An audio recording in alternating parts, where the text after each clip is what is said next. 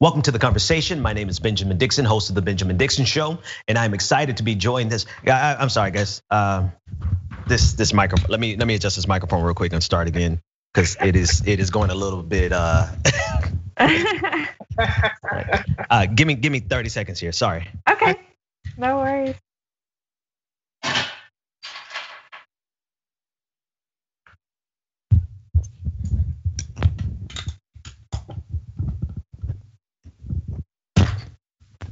There we go. Okay.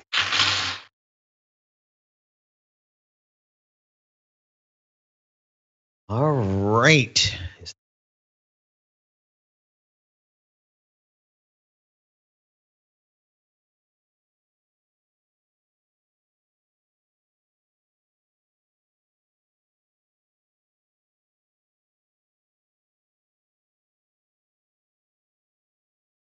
Welcome to the conversation. My name is Benjamin Dixon, host of the Benjamin Dixon Show, filling in. And I'm excited this evening to be speaking with Ufot. She is the Chief Executive Officer of the New Georgia Project, the organization that is responsible for registering over 500,000 voters in the state of Georgia leading up to the 2020 election. Thank you so much for joining us. Thank you for having me. Hi, Benjamin. It is always a pleasure to speak to you and to see what kind of amazing footwear you're wearing. That is, I know that has absolutely nothing to do with anything, but you have the dopest shoe game in the state of Georgia, probably in the country. But let's talk about this election and your work at New Georgia Project. Tell us about the organization and your work there specifically. Yeah, so the New Georgia Project is a nonpartisan civic engagement organization. We're probably best known for doing large, massive voter registration efforts. To date, again, we registered 500,000 Georgians of color and young Georgians in all 159 of Georgia's counties. And so, yeah, it's voter registration, it's voter education, and it's voter mobilization. And at the core of all of that is a sort of bold, aggressive research agenda that we, I say, I'm a church girl. I grew up as a church girl, so we study to show ourselves approved. A workman who needed not be ashamed. I'm sorry, you just took me back there. But go ahead, tell us more about that research. Like, what are you finding, and how is that directing your work at the New Georgia Project? Yeah, so one, we learned that. Just a clear example. We live in Georgia, we live in the South. There is a legacy of voting rights activism. There's also a legacy of violence being visited upon Black activists and Black people trying to exercise their right to vote. And so there are times that we used to hear people say, and we used to do it ourselves, your ancestors died for the right to vote. Right. And what our research shows is that that's not the most effective messaging. That when we actually talk to young voters and new voters about the things that they care about and connect the act of voting to that's actually much more likely to get people to register and to actually show up and vote.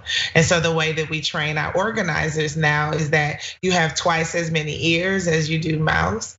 And so we should be listening to people, and people will tell you what their hopes are for themselves, for their families, for their communities, and what their fears are. And so we talk about how voting can help build the world that they want to live in or affect the change that they want to see. Our research also shows, for example, that the number one issue that young Georgia voters voted on this year, or the way that they evaluated candidates, was around racial justice and what said about it. And it's across race, across gender, and across geography, that voters under 39 care about racial justice and care about where their candidates stand on those issues. And then our research also shows that all Georgians across race, across age, across geography, the number one issue that they were all voting on was COVID, coronavirus. Now, for women, it was COVID as a healthcare issue, right? How do I keep myself safe? How to keep my family safe? Right. For men, it is COVID as an economic issue. massive job losses, the housing issues that are associated with that. But that COVID is on the top of everyone's minds. Wow, that's the research is revealing, and it really makes sense. It adds up that people are motivated by the things that are important to them, economically, politically, financially, all of the above. What kind of impact do you think? And I know it's an obvious question, but I couldn't have you on here without directly connecting your work to Georgia turning blue. What kind of impact do you think, political or otherwise, but just the raw registration of 500,000 people? Can you feel that impact that you had on the New Georgia Project had on this election? I can, we do, and we're really proud of it.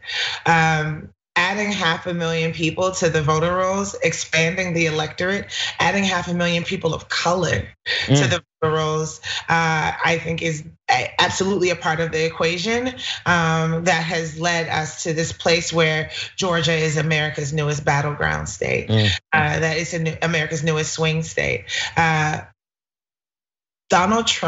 President Trump won 71% of the white vote in Georgia and still lost.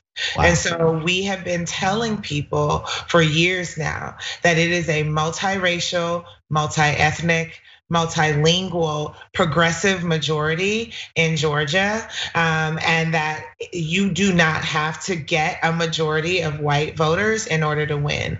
That you don't have to chase after this mythical moderate swing voter, white swing voter, to bring them back to progressives or bring them back to the Democratic Party. That there are alternative pathways to winning statewide in Georgia, and it's through an energized and activated and registered Black electorate. And now all eyes are obviously on Georgia because the balance of the Senate weighs with the election that's coming up, the special election on January 5th between Kelly Loeffler and Reverend Raphael Warnock and David Perdue, the Republican against the Democrat John Ossoff in the state of Georgia. It is the epicenter. You are there. What are your feelings around that election in terms of messaging, in terms of what you just got through saying, going after the mythical moderate Republican? Right. I think that we are going to shatter turnout records, like historical turnout records. I think that there's a lot that has been said about the sort of structural advantage that Republicans have.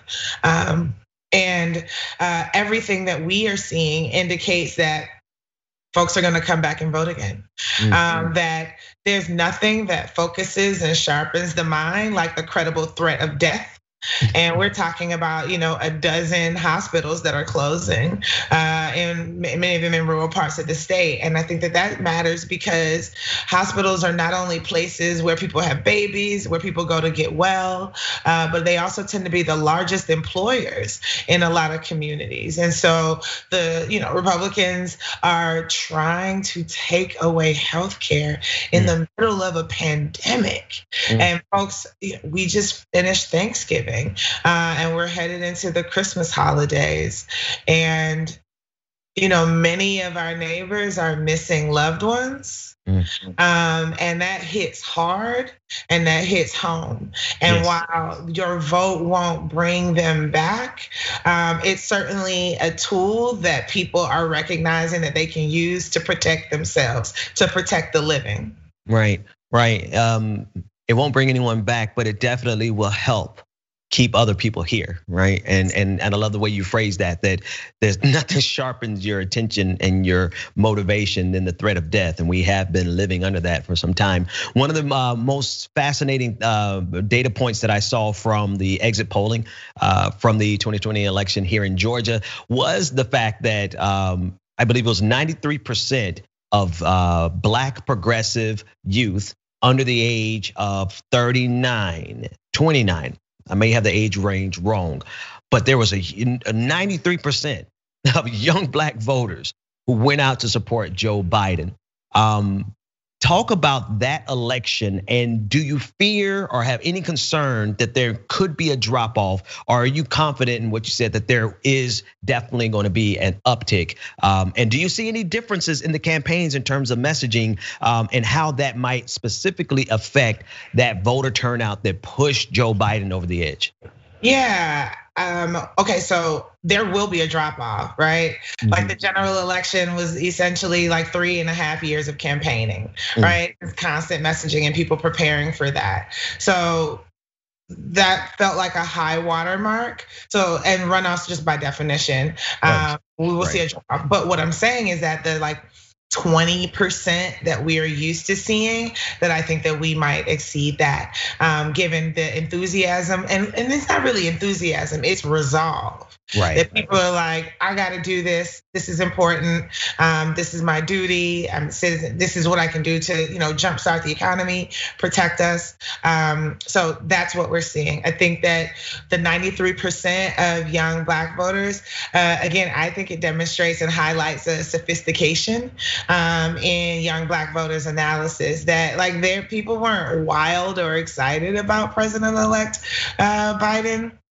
But we aren't electing somebody to join us in the group chat.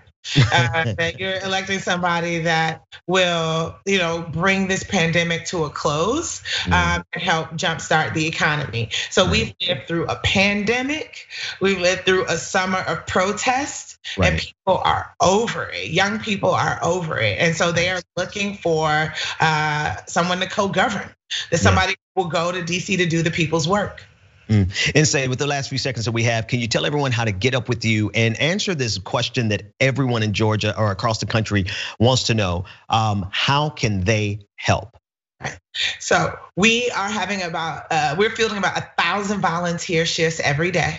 So if you go to newgeorgiaproject.org or you go to mobilize.us and look for the New Georgia Project, or our C4 affiliate, the New Georgia Project Action Fund, you can sign up to phone bank, you can sign up to text message, you can sign up to Canvas, but you can also donate, newgeorgiaproject.org/donate. That this work, elections are opportunities for us to flex our power, to test our power. And the work of the New Georgia Project is to build power with communities of color in between elections. And so you don't register hundreds of thousands of Black folks in a place like Georgia if you start after Labor Day. So our traditional start date is MLK Day every year. And we will be back at it in January of 2021. Awesome. Nsé Ufot is CEO of New Georgia Project, doing so much important work there in Georgia. Thank you so much for joining us. Thank you, Benjamin. I appreciate it. Pleasure's ours. Welcome back to the conversation. My name is Benjamin Dixon, once again, filling in, the host of the Benjamin Dixon Show. You can check it out here on YouTube at any time. I am joined by the founder and president of Really American, the Really American PAC, Justin Horwitz. They have made phenomenal advertisements, campaigns, billboards across the country. And right now they're doing a lot of work in the state of Georgia to help turn that state blue for the Senate races. Justin, thanks for joining me, man. Thanks for having me on, Ben. Pleasure is mine. Now, full transparency, I am a senior advisor for the Really American PAC. And you and I, Justin, we've known each other for many years and we've done work together before. And I'm sure we're gonna do even more work together going forward. I want the audience to know that so that they can filter all my questions through that lens. But man, listen, you guys are doing some really great work. First of all, tell us about Really American and the campaign that you have going on in Georgia right now. Well, we're doing a number of things in Georgia. We're funding local organizers with direct cash grants. We're running ads on TV and digital, and then we're also running a pretty aggressive billboard campaign across the state. We've got some in the Atlanta area in heavy populated highway areas, but our big push is going to be rural Georgia in counties that actually went for Trump in numbers 70% and up. Now, during the general election, you all ran a lot of ads on social media. I think you had some ads in Ohio as well on actual television or radio. But you have been putting in a direct challenge, in my best estimation, to organizations like the Lincoln Project. You are a progressive. I can vouch for that, right? You've been in this space for a very long time. Would you just, and I know this is not about the Lincoln Project, but your work really, and the work of Really American, really juxtaposed next to the Lincoln Project. I think it's important for us to briefly have that conversation. What are your thoughts? Well, I think we're a lot more grassroots than the Lincoln Project.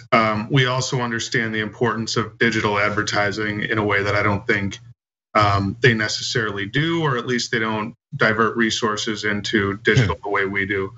We're not huge on TV advertising. We do go on TV when Facebook is down, like Facebook is down right now. They're not allowing any political advertising. But we are a somewhat scrappy group of activists and organizers who kind of came together and did this, whereas they're a kind of top-down organization with donors who give $1 million. Our average donation is $27.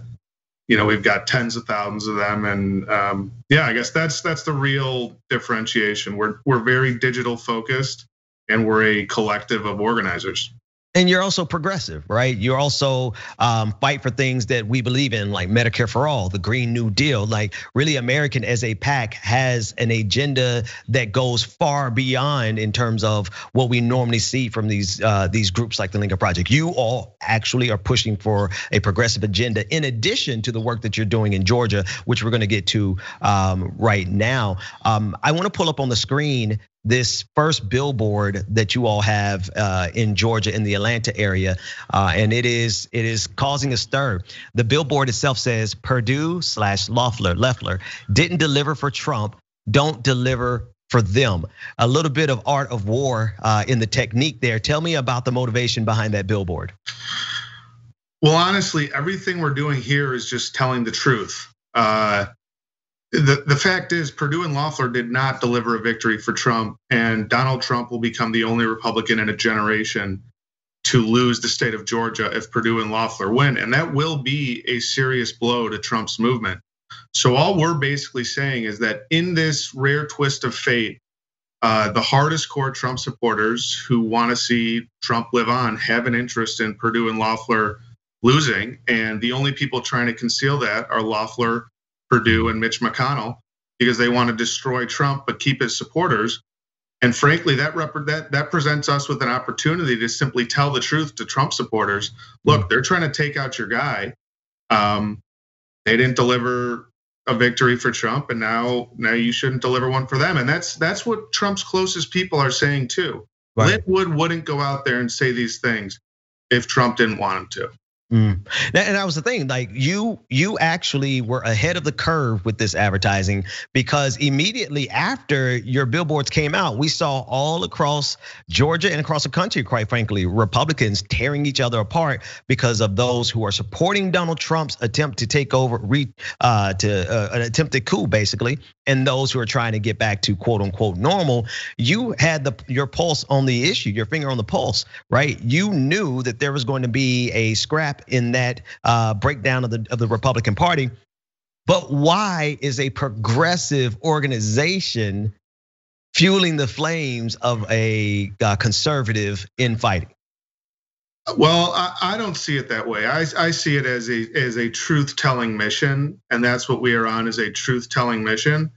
And it's a mission to win this election. And the fact is, Georgia is not a blue state. As much as everybody likes to talk about, oh, Georgia's this blue state, it's gone blue once now. I understand that there are a variety of reasons, and that Stacey Abrams really did win that election for governor, but it's still a conservative state, and our base and their base will determine the outcome of this election. So I look at this as a truth-telling mission. We're there to inform voters of the reality of the situation, and we happen to have a shared interest in this case. And full transparency, again, I'm asking the questions because I want to have the robust conversation. But I saw the billboard before you put it up, and I loved it. So keep doing what you're doing, because they definitely have been doing that, and even more insidiously to progressives for years. And I'm all about fighting fire with fire, which brings me to the second billboard that I want to pull up on the screen for everyone to see. And this is also, now I don't know if this one has been out yet, but this is the newest one, saying Perdue and Loeffler got rich, Georgians got sick. And that resonates with me because of the information that Perdue and Loeffler traded on, insider information, and left Georgians unprotected from the COVID-19. Tell me a little bit about that particular billboard. Well, yeah, that one's pretty straightforward. That's going to go in populated areas around Atlanta, kind of separate from our rural strategy. But that's exactly right. These people are insider traders. Honestly, at first I thought Kelly Loeffler, it couldn't get much worse than that. And every day we're finding out that David Perdue has basically traded on inside information with companies that his committees have given contracts to, every committee he has sat on. So yeah, they got filthy rich while they opposed relief for Georgians. And now Georgians and Georgian small businesses and families are suffering. They want to take your health care away. They want to oppose stimulus. It's frankly disgraceful, and the people of Georgia deserve better. Tell everybody a little bit more about Really American in terms of its mission, its goal, the future beyond Georgia, including Georgia. And then I want you to tell them how they can get involved and help out with what you're working on. Sure. So what we started out as was simple. We were just creating ads on Twitter, attack ads against Trump, trying to change the narrative on Twitter, make things trend as just a concept. And that has morphed into, a lot of success in that area. So we've been able to, what I think is control the narrative or help shape the narrative on social media platforms. And I think that's underestimated and underutilized amongst Democrats. The Republicans totally understand the power of digital media, social media, and that's where the Democrats don't. So that's kind of how we got started. Moving forward, we have a ton of big plans. We're going to dive into a little more of the media space, something to counteract the disinformation machine that exists on the right. But we're pretty singularly focused on Georgia for the time being. These next 6 weeks will decide the fate of this country in no uncertain terms.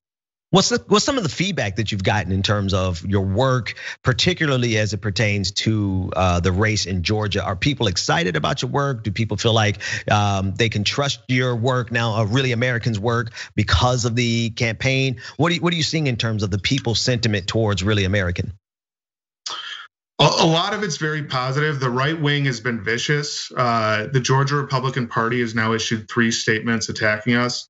The third one attacking me personally. The Georgia GOP chairman has been attacking me personally on Twitter now.